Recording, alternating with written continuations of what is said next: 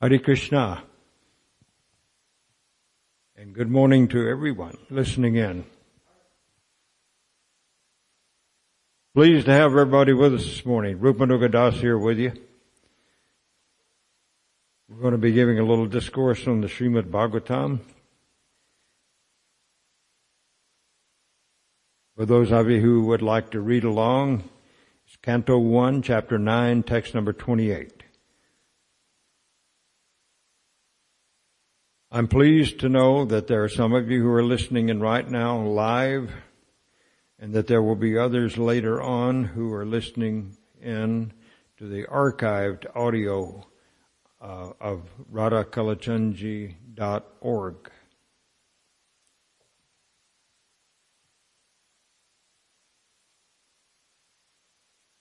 So I thank you for being with us this morning. Radhakalachandji are also here with us. And we will now invoke the blessings of that Supreme Lord and His Supreme Consort.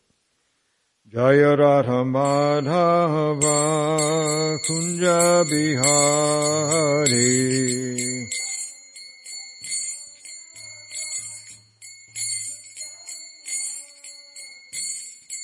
Gopi Janavallabha Girivaradhari Jaya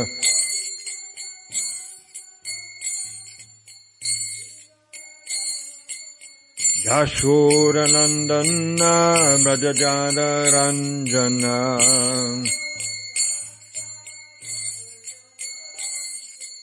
Yashodanandana Brajajana Ranjana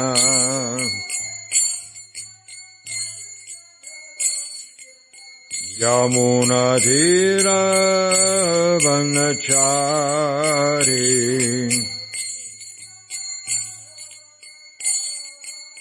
Yamuna Dhira Vanachari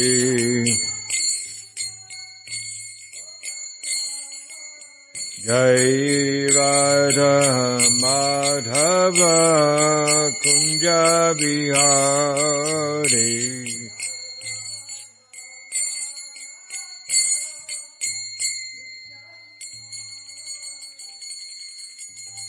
Jai Gaur Premananda Hari Hari Bo Jai Om Vishnupad Paramahamsa Paripajaka Charja Hasto Tarasata Sri Srimada's Divine Loving Grace Abhay Charana Davinda Bhaktivedanta Swami Maharaj Srila Prabhupada Ki Jai Om Vishnupad Paramahamsa Paripajaka Charja Hasto Tarasata Sri Srimad His Divine Loving Grace Srila Bhaktisiddhanta Saraswati Goswami Maharaj Srila Prabhupada Ki Ananta Koti Vaishnavrinda Ki ISKCON BBT Founder Acharya Srila Prabhupada Ki ISKCON Guru Parampara Ki Sri Rup Sri Sanatan Bhatta Raghunath Sri Jiva Gopal Bhatta Dasa Raghunath Sat Goswami Prabhu Ki Namacharya Srila Haridas Thakur Ki Prem Se Kaho Shri Krishna Chaitanya Prabhu Nityananda Shri Advaita Gadadhar Shri Vasadi Gaura Bhaktarinda Ki Shri Shri Radha Krishna Gopa Gopinath Shamakun Radhakun Giri Govardhana Ki Shri Vrindavan Dham Ki Shri Mathura Dham Ki Shri Mayapur Navadvip Dham Ki Shri Jagannath Puri Dham Ki Shri Shri Radha Kalachandji Dham Ki Ganga Devi Ki Jamuna Mai Ki Tulsi Devi Ki Bhakti Devi Ki, Samaveda Bhakta Vrinda Ki, Brihat Madanga Transcendental Bhakti Prasadan Distribution Ki, Nitagora Premananda, Hari Hari Bol, all glories to the assembled devotees, all glories to the assembled devotees, all glories to the assembled devotees, all glories, all glories, all glories to Sri Guru and Sri Gauranga. Namo Vishnupadaya Krishna Vistaya Bhutale Srimati Bhakti Vedanta Swaminiti Namane Namaste Saraswati Deve Gauravane Pacharine Nivashesha Shunyavari Pastatare Shatarine.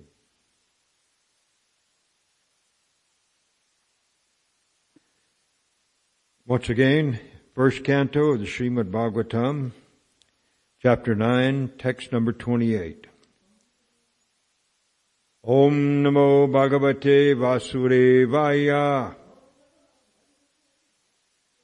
Om Namo Bhagavate Vasudevaya. Om Namo Bhagavate Vasudevaya.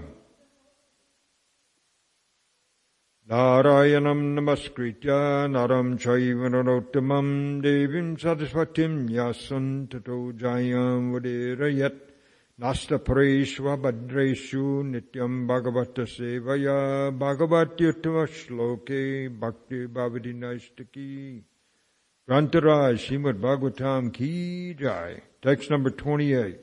We'll do word for word pronunciations first. Repeat with me, please. Dharmata Kama Moksham Cha Sahopayan Yatha Mune Nanakya Neti Haseshu. It's a very long word. Varnayam Asa Tatvavit. Now is poetry. Dharmartha Kama Mokshamscha Sahopayan Yatha Mune Nanakya Neti Hasyeshu Varnayam Asya Tatvavit. Can please?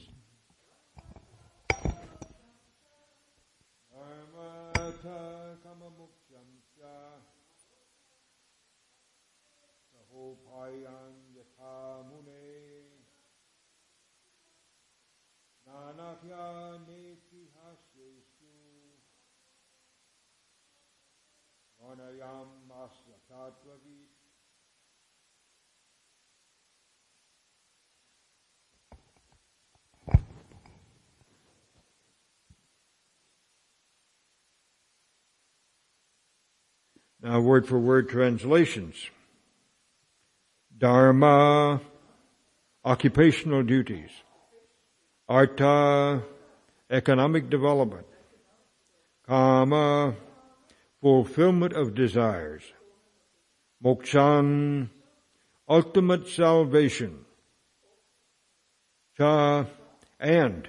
Saha, along with. Upayan, means. Yatha, as it is. Mune, O sage. Nana, various. Akyana, by recitation of historical narrations. Itihaseshu, in the histories. Varnayam asa, described. Tatvavit, one who knows the truth. Translation and purport by His Divine Grace, A.C. Bhaktivedanta Swami Maharaj Srila Prabhupada Ki Jai.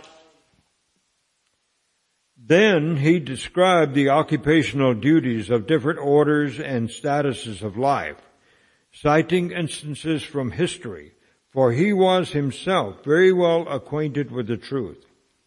And the person we're talking about here, or one whose words we're quoting, is Srila Bhishma Dev, who is lying on the battlefield of Kurukshetra, his body pierced with many arrows. Hare Krishna. Good morning.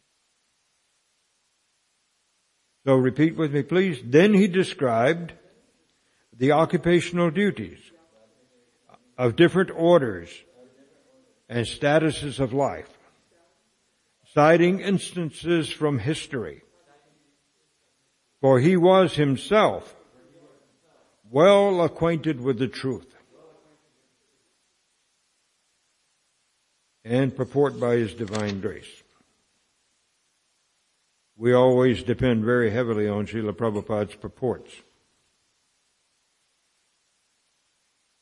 incidents mentioned in the Vedic literature such as the Puranas, Mahabharata, and Ramayana are factual historical narrations that took place sometime in the past, although not in any chronological order.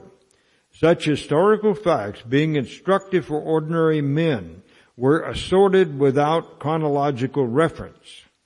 Besides that, they happen on different planets, nay, in different universes, and thus the description of the narrations is sometimes measured by 3 dimensions. We are simply concerned with the instructive lessons of such incidents, even though they are not in order by our limited range of understanding. Bhishma Dev described such narrations before Maharaj Yudhisthira in reply to his different questions.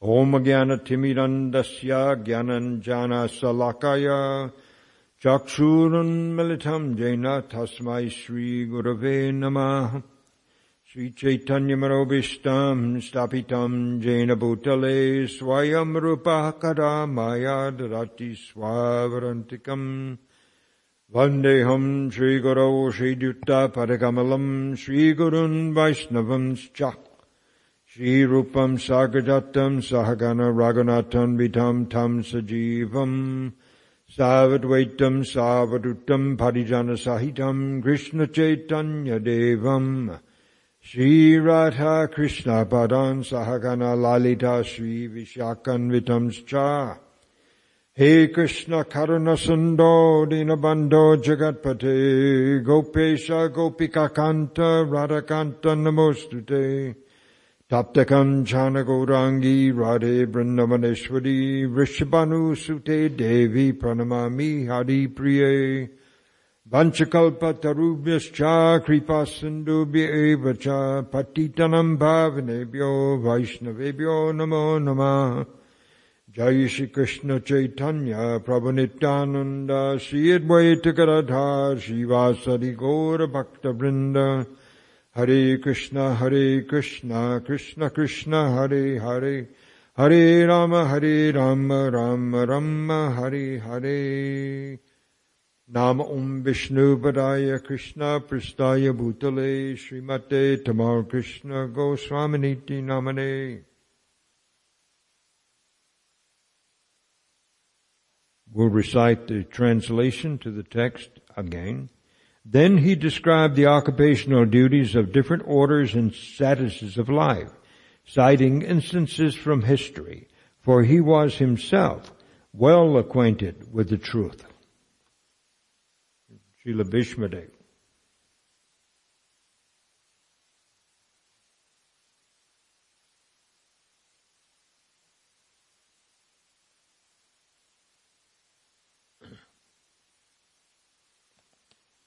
So we're concerned with the reasons that Bhishma Dev might have given instructions to the Pandavas, and in particular to Yudhisthira, the eldest of the Pandavas, and now the emperor of the entire world, since the battle of Kurukshetra is finished.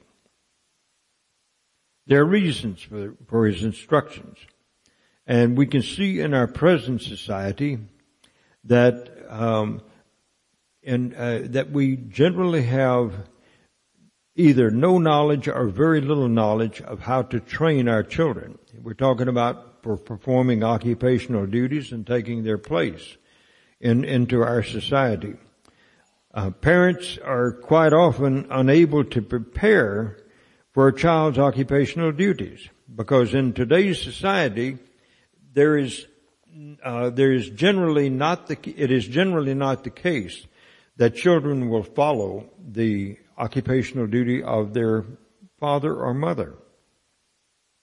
And so to be able to guess what is going to be the child's inclinations by the time he gets out of this long string of years of going to school, it's practically impossible for the parents to be able to know that. So the schools are really providing no guidelines for each student's proclivities. In other words, if parents themselves can't determine what is going to be the inclination of the child, whether he's going to be of the character and the mood to be able to sit in a classroom all day long, for 6-8 hours a day, and listen to instructions given by someone who really doesn't know what his own interests are.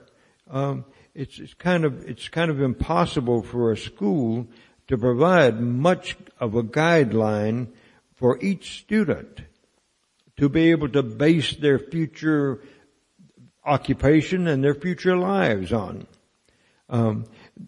There's practically no spiritual training for children in the public and even in some private schools. And so there's nothing really to help them know what to fall back on when things come crashing down around them, as they will do in practically everybody's lives, especially in this age of Kali.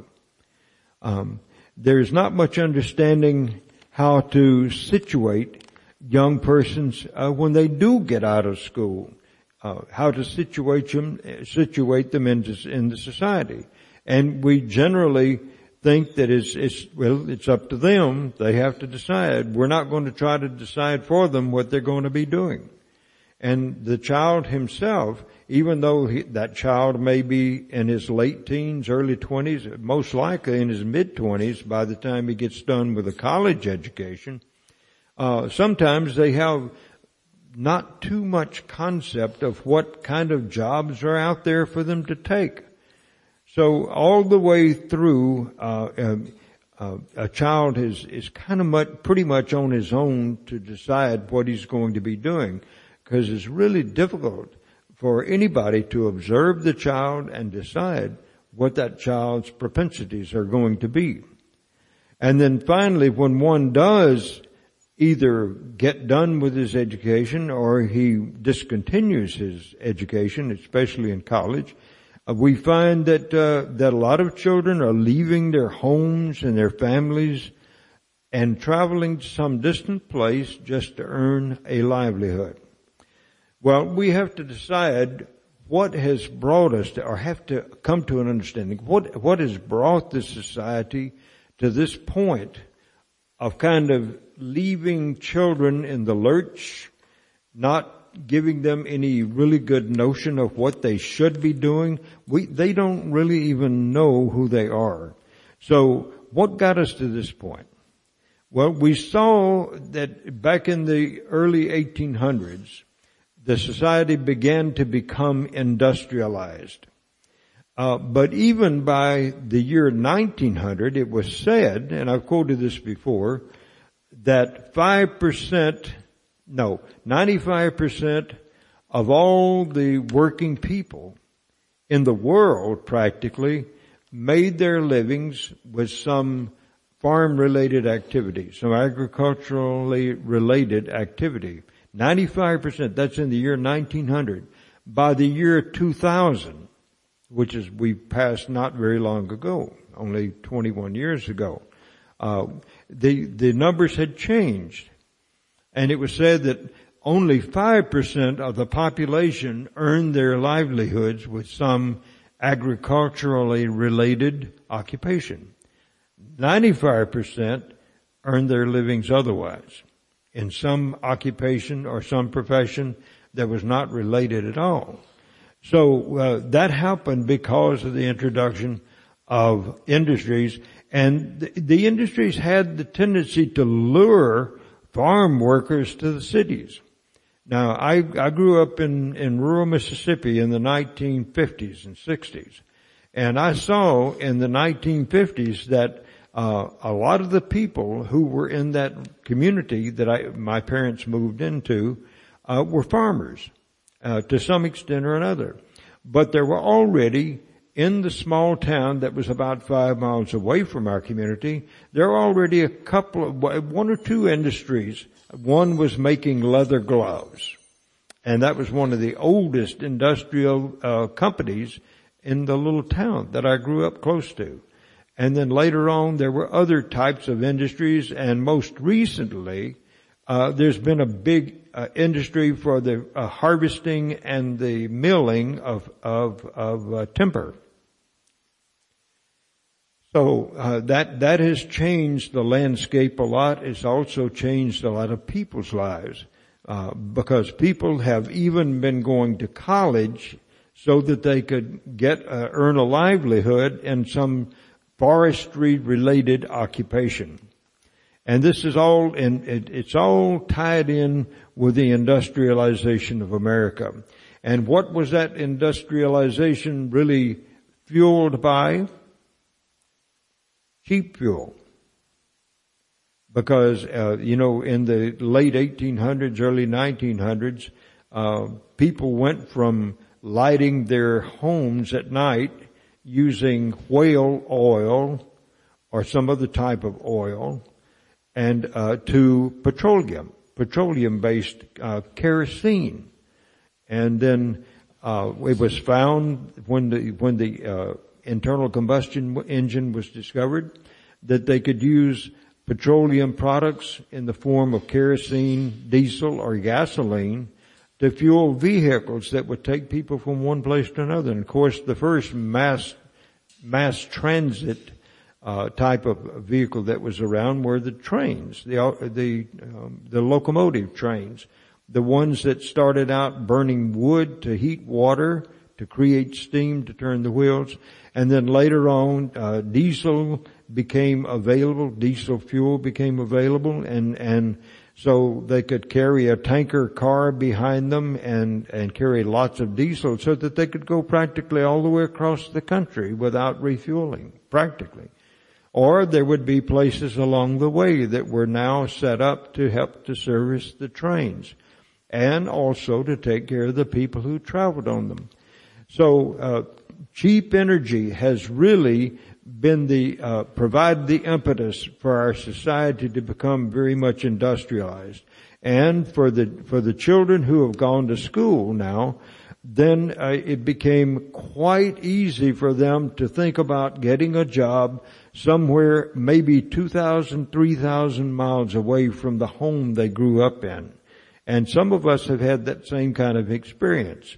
Right now, I'm living in the city of Dallas, which is about 550 miles from the home that I grew up in. And so that, not only does that have an effect on the lives of the children themselves, but it also has an effect on the lives of the elderly parents, the ones who are aging when the kids leave home. And so eventually the kids have to either put their parents into a facility to take care of them so that they can stay at their distant location and earn a livelihood, or they bring the parents to live with them or to live in an assisted care facility that's somewhere close to where the parents are. So it's been kind of a disruption to the way lives used to be lived, where in which a child would grow up and he would take up the activity of the other adults who were around him. If he was a male child, then he might take up some farming related activity or help his father or his grandfather, run the family farm. And sometimes those farms consisted of 100 acres or more. And so it took a lot of effort to plant and take care of and then harvest the produce and stuff. So that's what we've gotten away from. And it seems like the industries did that by promising a more comfortable lifestyle. You no longer have to get up at 3:30 in the morning and be out there milking the cows by 5 o'clock and then going and connecting up your horses or mules or oxen and to a wagon to go and harvest stuff or to hook them up to a plow. That was difficult. That was a difficult life. But what people realized later on was that it also allowed a considerable amount of free time, because not all of the farmer's time was spent in preparing the soil, planting the crops, and harvesting them. There was a lot of time in there, and then come winter time, there's practically nothing to do except to take care of the livestock, the animals, repair fences and that sort of thing, which was not a greatly time-consuming thing.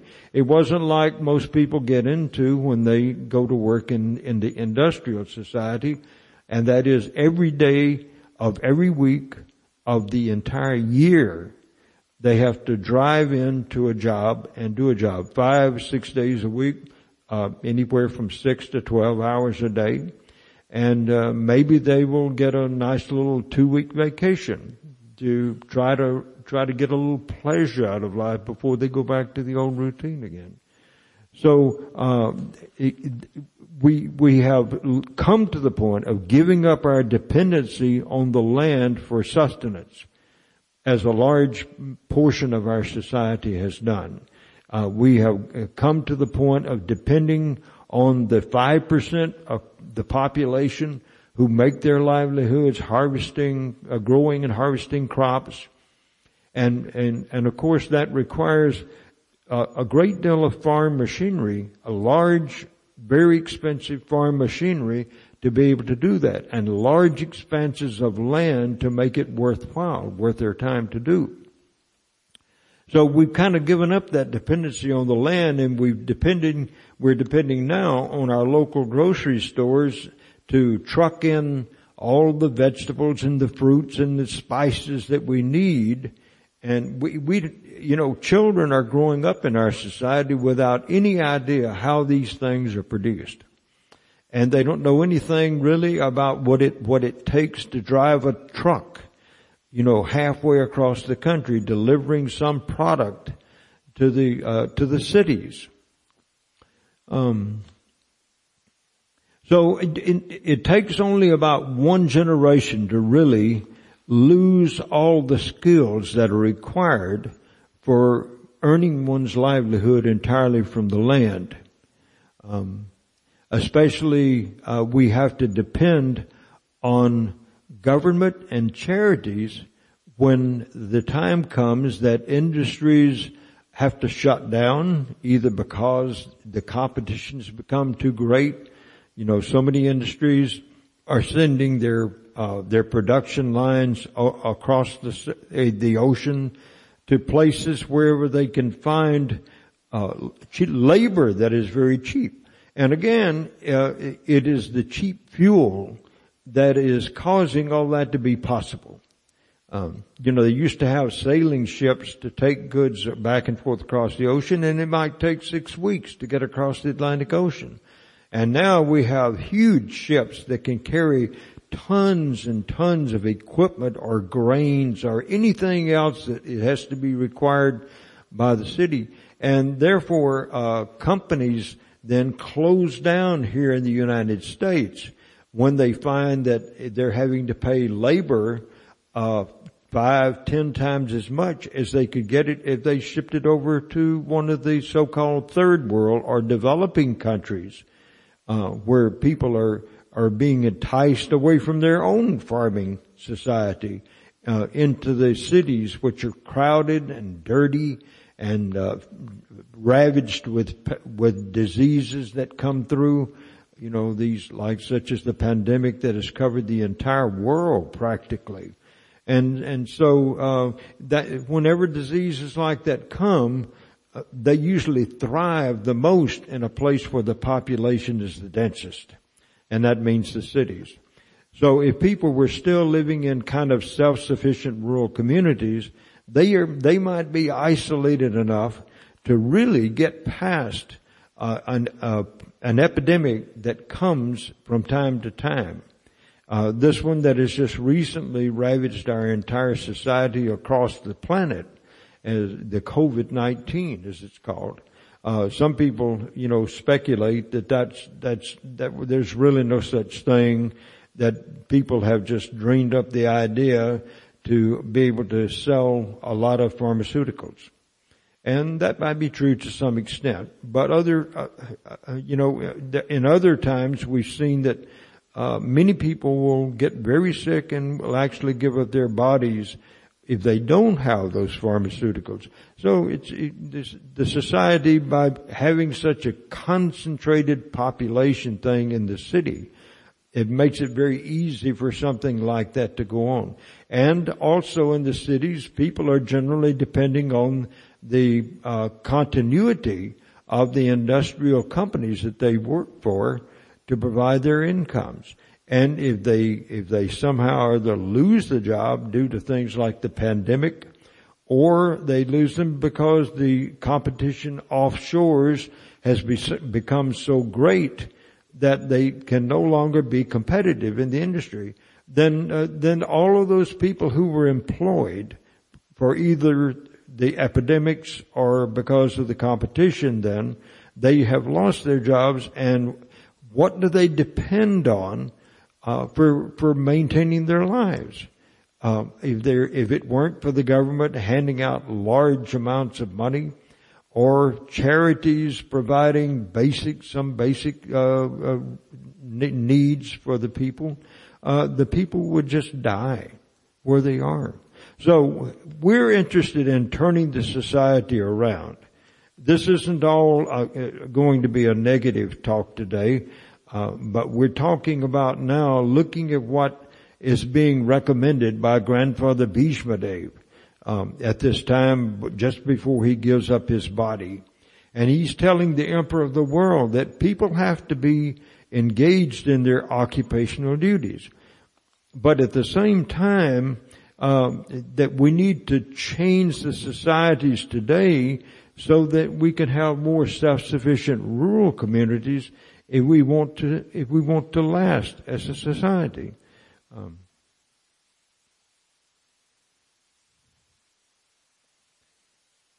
It isn't enough just to have the government to rely on to sustain us.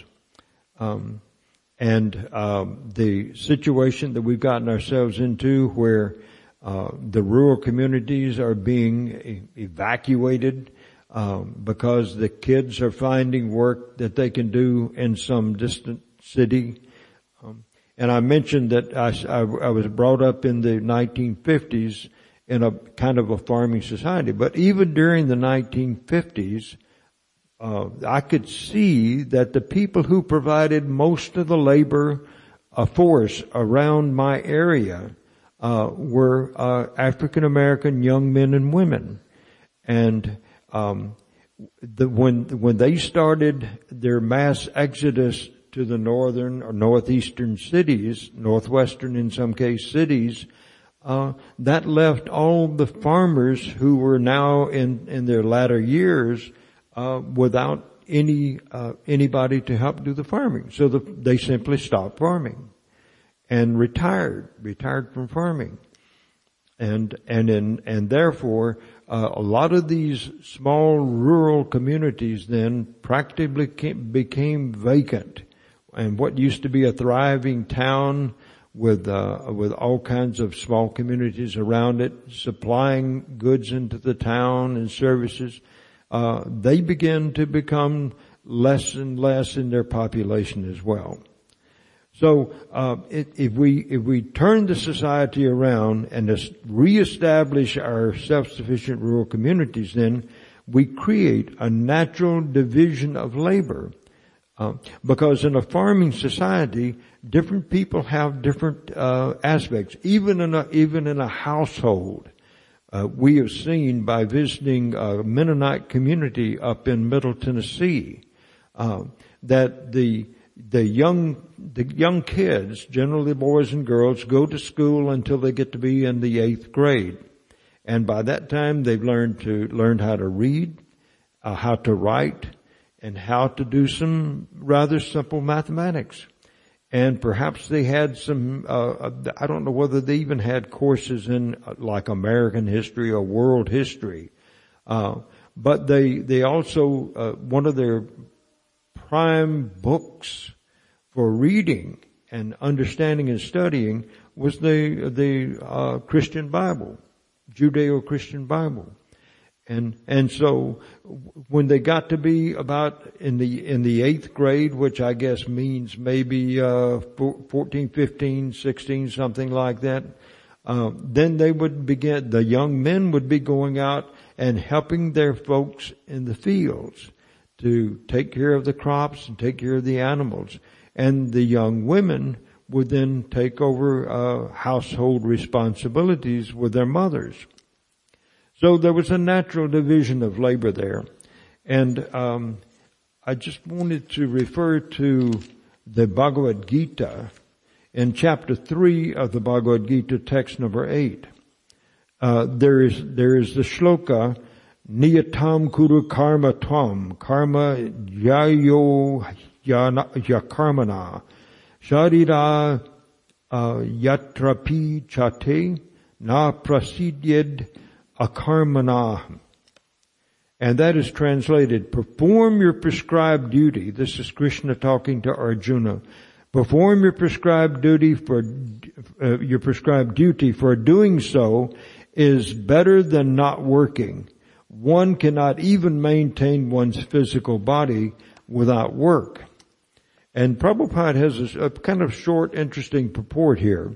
There are many pseudo-meditators who represent themselves to be as belonging to the high parentage and great professional men who falsely pose that they have sacrificed everything for the advancement of spiritual life. Lord Krishna did not want Arjuna to become a pretender. Rather, the Lord desired that Arjuna performed his prescribed duties as set forth for Kshatriyas. Arjuna was a householder and a military general, and therefore it was better for him to remain as such and perform his religious duties as prescribed for the household Kshatriya. Such activities gradually cleanse the heart of a mundane man and free him from material contamination. And so Prabhupada goes on to say, work should not be given up capriciously without purification of materialistic propensities. Anyone who is in the material world is certainly possessed of the impure propensity for lording it over material nature, or in other words, for sense gratification. Such polluted propensities have to be cleared. Without doing so, through prescribed duties, one should never attempt to become a so-called transcendentalist, renouncing work and living at the cost of others. So he's insisting here that one should perform your prescribed duties. That's what he's telling Arjuna. Well, and as we mentioned earlier, in our society, young people generally don't know what their prescribed duties are. They don't even know really who they are as spirit souls. So they just follow the example of all the adults in their area, like the community that I grew up in. Children generally just, they take whatever the adults tell them as being the truth. So we have to try to, if we're going to turn society around, we need to give each child a general education, but always with some spiritual basis. And we need to start, if we're going to return to any kind of sane life, we need to apprentice young men and women for their occupational duties. So we find that in the agricultural societies, that young men will indeed take up the activities of their superiors, the elders in the community. And eventually, because people, when they get to a certain age, they have to pretty much give up and let the young people do the work. So as long as the children are not leaving home to go off to some distant place just to earn a livelihood, they will always be around to help take care of the older people who took care of them when they were young. So we have to prepare then young persons for such future engagement. And one thing we can begin with is knowledge of the reason, of one's reason for this birth that he has taken. What is the reason for even being in this material world? And we know that we have come here initially, we've left the spiritual world and come here just because we were enticed by the fact that there was a material world, and sometimes people had some curiosity. What is that bright light over there in the distant horizon? I think I'll go check it out. And so Krishna permits them to come into this material world if they get tired of living in the spiritual world, which is free of anxiety, but which also has a supreme being there. And it is required for a person to know that supreme being and to worship him. But sometimes people become a little envious. Like one person said, why is it that Krishna gets all the beautiful girls? Why am I not getting my share? And so when they have that kind of attitude, thinking that this person should belong to me, then the spiritual world is not the place for you to be. So Krishna has very intelligently designed this material world for us to come into to try to seek happiness without having to compete with him, so we think. And he's made all kinds of arrangements so that we can have a very decent life in this material world, even though it might be short in this age of Kali. At one point in time, of course, we know that the lifespans were 100,000 years for each entity. That was the average lifespan. And so that's a very long time to stay in the material world. But for those who chose to not go back to the spiritual world, they've been able to come back as we have come back into this world at this time, and to try to find our happiness once again. We're given a body to help us to try to find happiness once again in this material world. So it is necessary then for us to give that knowledge of the reason for one taking birth to our children. Instead of training children and preparing them for a lifestyle out there in the industrial society, which may take, 20 years of schooling to even get to the point of having a job. Instead of doing that, we need to educate children for a simple lifestyle if we're going to have self-sufficient rural communities again. Now, I haven't really said too much about the reason, a really good sound reason for changing our lifestyle and going back into the agricultural type of society. And Shalagram Prabhu he's done a lot of studying about the cities and the reasons for taking up a self-sufficient lifestyle in an agrarian society, a farming society. Probably the most convincing of those ideas for changing our society to a rural society again is that there are certain commodities or utilities that are present in the city. There are about 5 that we consider generally to be essential. One is water. One is foodstuffs. Foodstuffs. Having food. In other words, these are absolute necessities for the city. Having a source of water, having a source of foodstuffs that we can rely on. And generally that does not come from the city, but it comes to the city from the outside. Another is some type of energy. We have to have a source of energy. And right now in our area here in Dallas, we have electricity and we also have natural gas to provide our energy. And then of course we have petroleum that is shipped in from other areas into our area. So we can't imagine how life would go on without those utilities. 2 more services that are required. One is waste disposal. We're so used to having flush toilets in our houses, and growing up as kids, we might never know where all that waste goes, but as adults, we realize that there's a huge system of pipes throughout the city, underground pipes that take away the waste of the entire city to 1 or 2 main locations where the waste is separated from the water, and then that waste has to be disposed of. And the water is cleaned up somewhat, and and then they inject chlorine into it sometimes before it can be used again in another household or in another industry.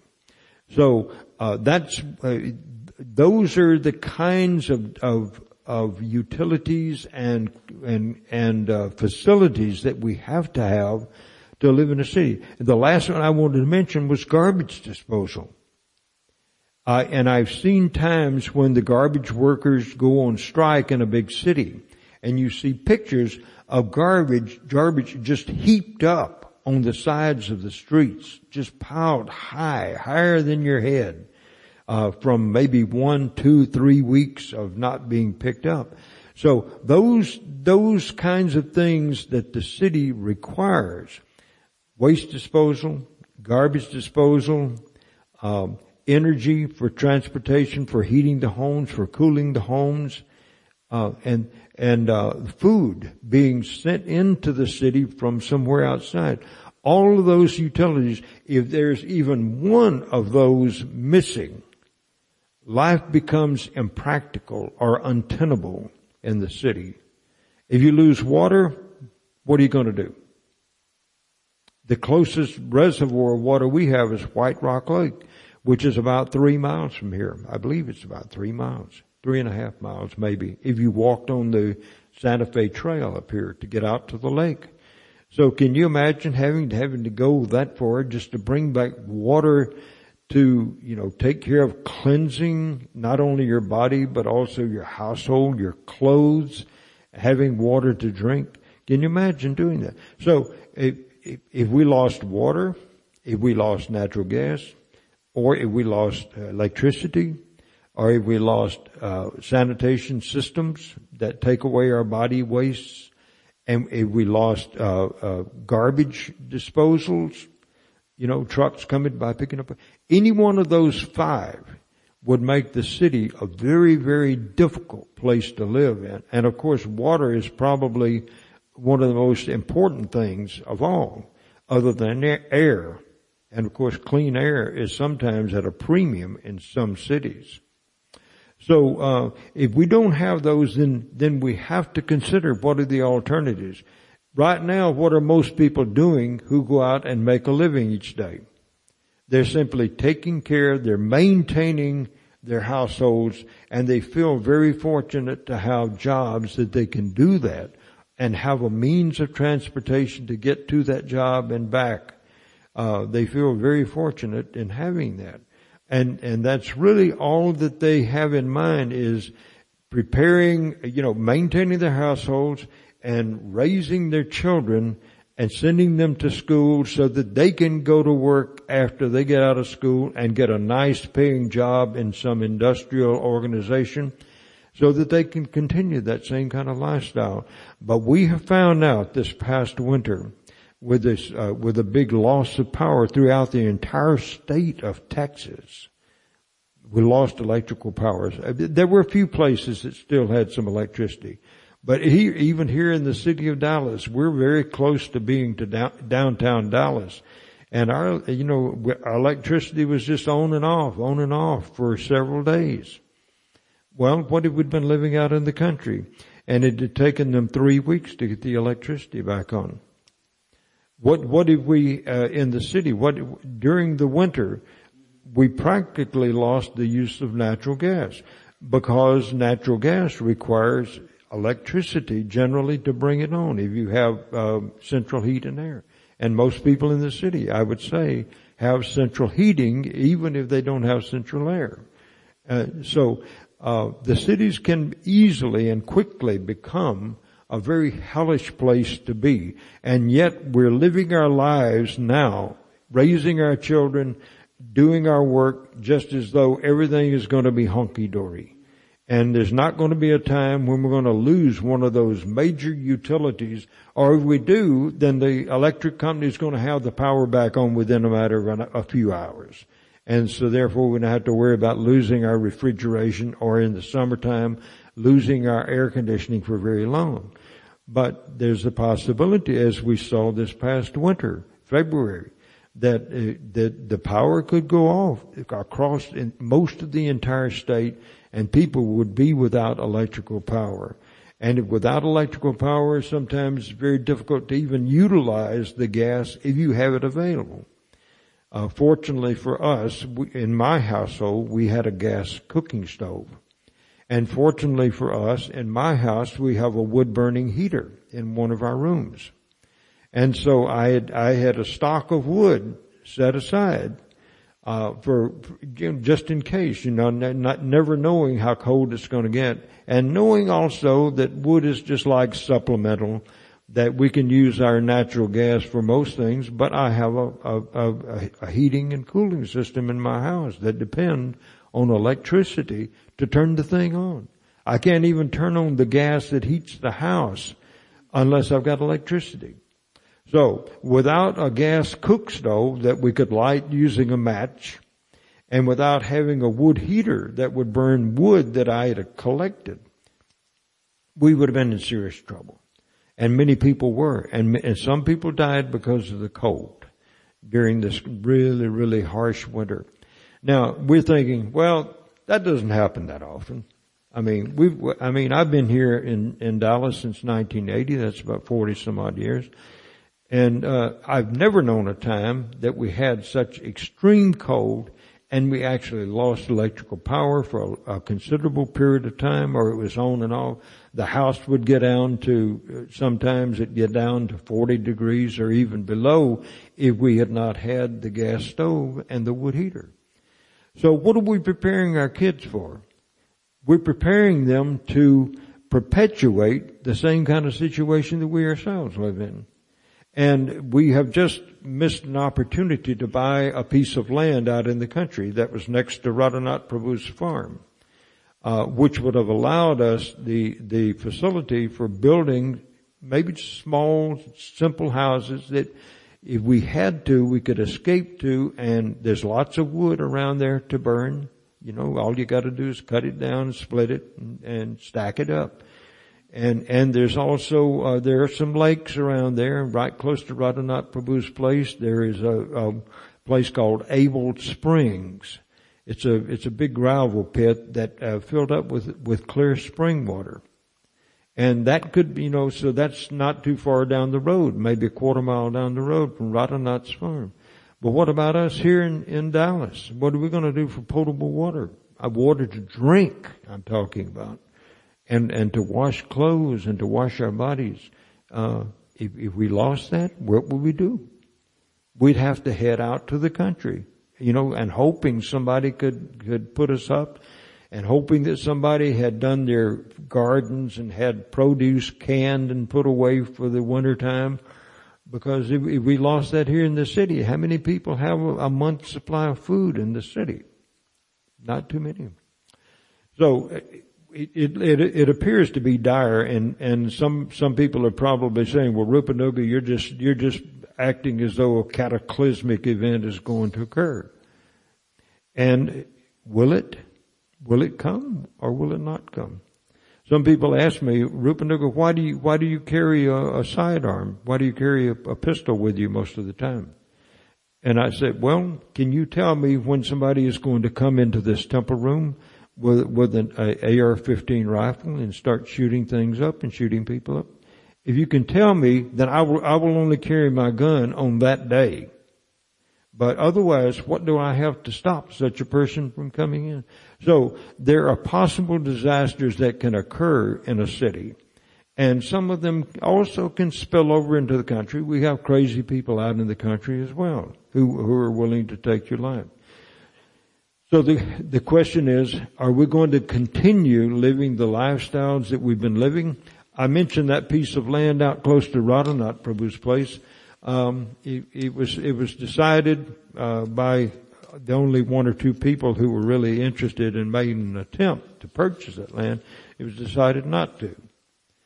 So we really don't have that kind of rural environment to escape to if things go really bad. So one more verse from the Sri Bhagavad Gita. Jagyatat kamano yantra loko yam karma bandhana tat artam karma kuntiya mukta sangha samachara. Work done as a sacrifice for Krishna or for Vishnu has to be performed. Otherwise, work causes bondage in this material world. Therefore, O son of Kunti, perform your prescribed duties for his satisfaction, and in that way you will always remain free from bondage. So, Sri Bhishmadev is giving instructions to Yudhisthira about how to run his kingdom, talking about occupational duties of people. And you can be certain that Yudhisthira, King Yudhisthira, was aware that for things to go on orderly in the society, there had to be people who had their occupational duties to perform, and it was not an industrial society at that time. So it was mostly agricultural or business or administrative. You had your choice. So it's important to us that we read then the Srimad Bhagavatam, because we find instances of people's lives that are being affected whenever a major disaster occurs, or whenever a really bad ruler comes in and takes over, who is interested really in keeping his party in power or keeping his group of cronies together in power. And so we can learn from reading the Srimad Bhagavatam what we need to prepare for, and the reasons that we need to have spiritual training involved in our youngsters' lives, in order that they will know how to properly take over when we have to give up our posts. Hare Krishna. Any comments? Do we have a microphone? Is that No, let's get a microphone, because people who are listening in online really want to hear what you have to say, not just what my interpretation is.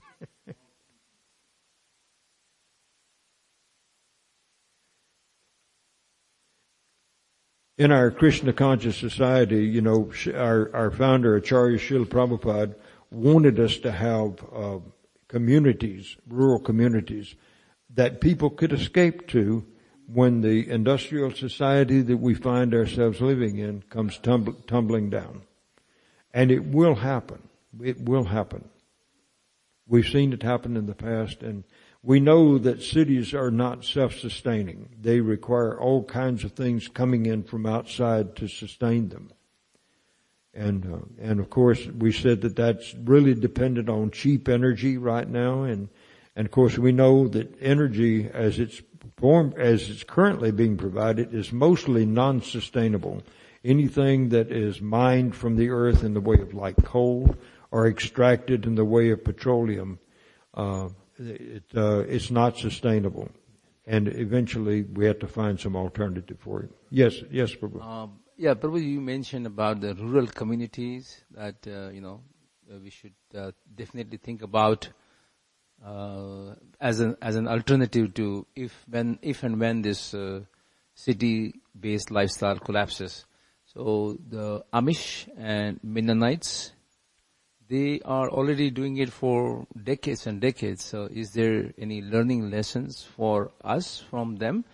So we can look up, how they are doing it for decades and decades, and then maybe we can emulate and some of that, and then maybe improvise in our way. That's a good point. Yeah, they're practically, the Amish and the Mennonites, as you mentioned, are probably the only people in this country who are living a lifestyle that is similar to the self-sustaining type of community that we've been talking about. And of course, from the experience that I had, I went and visited with the Mennonite communities. Mennonites and Amish are similar, I think. This was in Tennessee. It was about maybe 2 or 3 hours away from Knoxville, Tennessee, where my wife and I were living at that time. And we saw that even though they don't believe in the use of equipment for farming, they have chainsaws. And whenever there was some little bit of a schism taking place in the community that we visited, that one of the members told us about, they said that some of the young boys in some of the families wanted to get harvesting machines to harvest the soybeans instead of doing them as they had been doing for centuries. Because, they could bring in that machine and pay the operator and owner of the machine a certain amount of money, and they could save themselves, hours and hours, maybe days of labor. So just depending on how big the farm was, what size farm. Generally in a small, where a family is doing the farming, it's just the family members who really are taking the responsibility.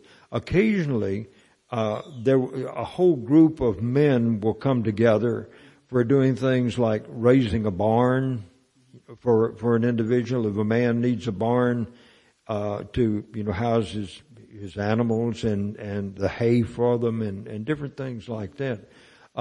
Maybe a whole community will come together and spend a day or so, and they'll put up a whole barn in a day's time. But if you don't have a community like that, then it's really hard to think about moving your family out into a rural area. Maybe you got one or two kids that are still young, and then trying to imitate that kind of a lifestyle, a self-sufficient lifestyle. Because number one, you probably don't have the skills for it. Number two, you have to purchase the land, which is, out in the area where Radhanath Prabhu has his farm, we hear prices anywhere from $7,000 to $15,000 an acre for farmland. And that sounds pretty cheap in the city, because you can have one lot, a 50 by 150 foot lot, that can cost you $20,000 to $30,000 here in the city. But out in the country, there's not that many opportunities for making the kind of money that people who live in the city have to have. They have to make that kind of money in the city to be able to afford to live in the city. So then you got those obstacles then to overcome. The farmer has to have the skills. He has to have a supporting community to be able to live practically. Otherwise, he's got to have really good vehicles to run back and forth into the city, even to get to see a doctor maybe for his children. So it's not an easy thing. It's not an easy proposition to think about changing from an urban society to a rural society.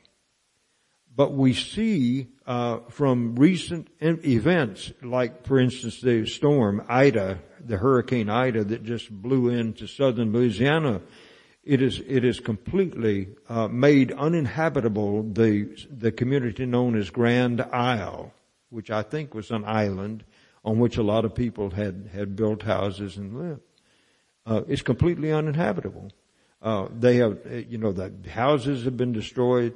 They have a sewage system that's working. I'm sure that their water system has been contaminated. No electricity until the electrical company gets lines back out there so that they can have electricity. So, and in a place like New Orleans, and when we had that great big hurricane several years ago, Katrina, that occurred, about 10 years ago now, maybe? 2005. Oh, it's been longer than I'm thinking then, 16 years ago. 2005. Yeah, that made the big areas of the entire city of New Orleans, like the one they call the 9th Ward, completely uninhabitable. And people died as a result of that. This was in the summertime when it was very hot, and people were sometimes found dead in their attics, trying to get away from the floodwaters. And it was so hot up there that they died. Some people broke through the ceiling, through the roof of their attics, so they could climb out on their roofs and wait for someone to come rescue them. So this kind of thing can happen to cities and in places where people feel very secure, more secure than they thought that they would feel living out in the country.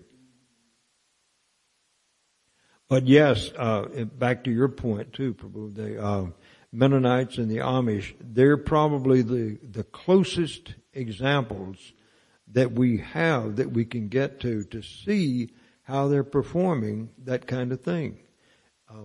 Sometimes they have to have vehicles to go somewhere, so they will catch a bus. Or maybe if they have to haul something from one place to another, they'll contact one of their neighbors that's not Mennonite or Amish, and they will pay them to carry whatever it is they need to carry from one place to another. So even their lifestyle is not purely self-sufficient. But they're closer to it than we are. They're closer to being self-sufficient than we are. But you find that people living in the cities don't want to give up their lifestyles. I like being able to go in there and turn my thermostat down 2 or 3 degrees and hear my compressor outside come on, and then the house becomes cool in the summertime. I mean, that's really nice. I like the idea of my wife being able to go to the grocery store and buy any variety of vegetables and fruits and grains that she can prepare our meals in the house. You were mentioning one of the 5 necessities like electricity, water, and others. So at least with the advances in the solar energy panels, at least when we are in the rural area, then at least we can have solar energy and electricity in the home. At least that part is not as difficult as it used to be before. Yeah. But then, if you lose your industrial base, then who's going to repair your solar panels? If you can't, and if you're out there and you can't afford to pay the price of solar panels and the other equipment that is required for making it available for household use. That's expensive right now. Yeah. So I think most people who lived in the country, and many people did live in the country, they had to have access to a creek, a flowing creek, or a lake, or for their drinking water, almost always from a spring that came right out of the ground. In the community that I grew up in, there were artesian wells in places, and those were wells that the water actually came up to the top of the ground under its own power, through gravity, of course. It probably flowed down from a hill somewhere close by, underground, and then where the people had the well. And you could drive through the country in various places. You could see a big pipe coming up out of the ground, maybe a 4-inch pipe. Even in the town that I used to live close to, which had about 5,000 people, and still has probably about 5,000 people, on what we call Front Street, the main street in town, there were a couple of artesian wells right out there, right outside beside the sidewalk, that anybody could come up and drink from. It was just bubbling up out of the ground. In recent times, those have been capped off or taken away or something, because now they have a city water system, and everybody gets their water through the city, from the city. There's one little community that's maybe 15 miles away that used to be a pretty booming little town, but now it doesn't have many people. I mean, it's just maybe a few hundred, 200 or 300 people living around there.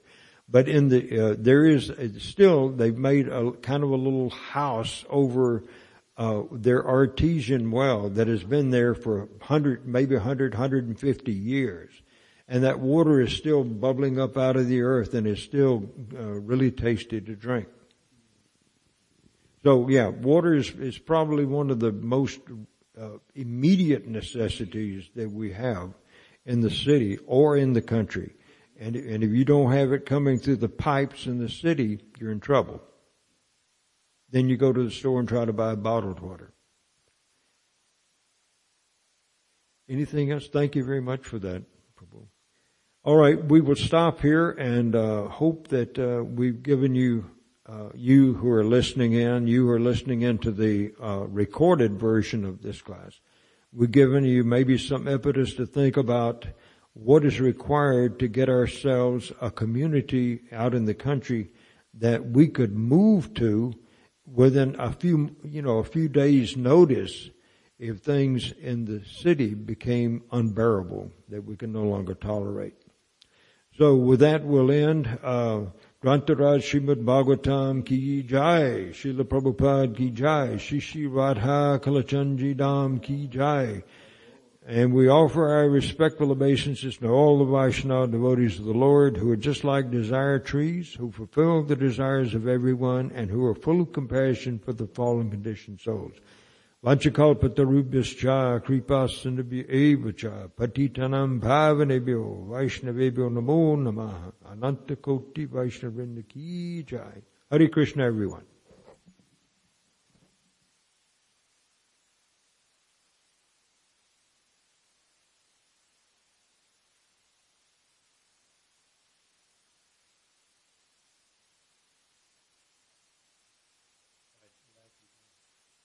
Gayatri time. I have a 10. Usually as the sun comes up, I just wait until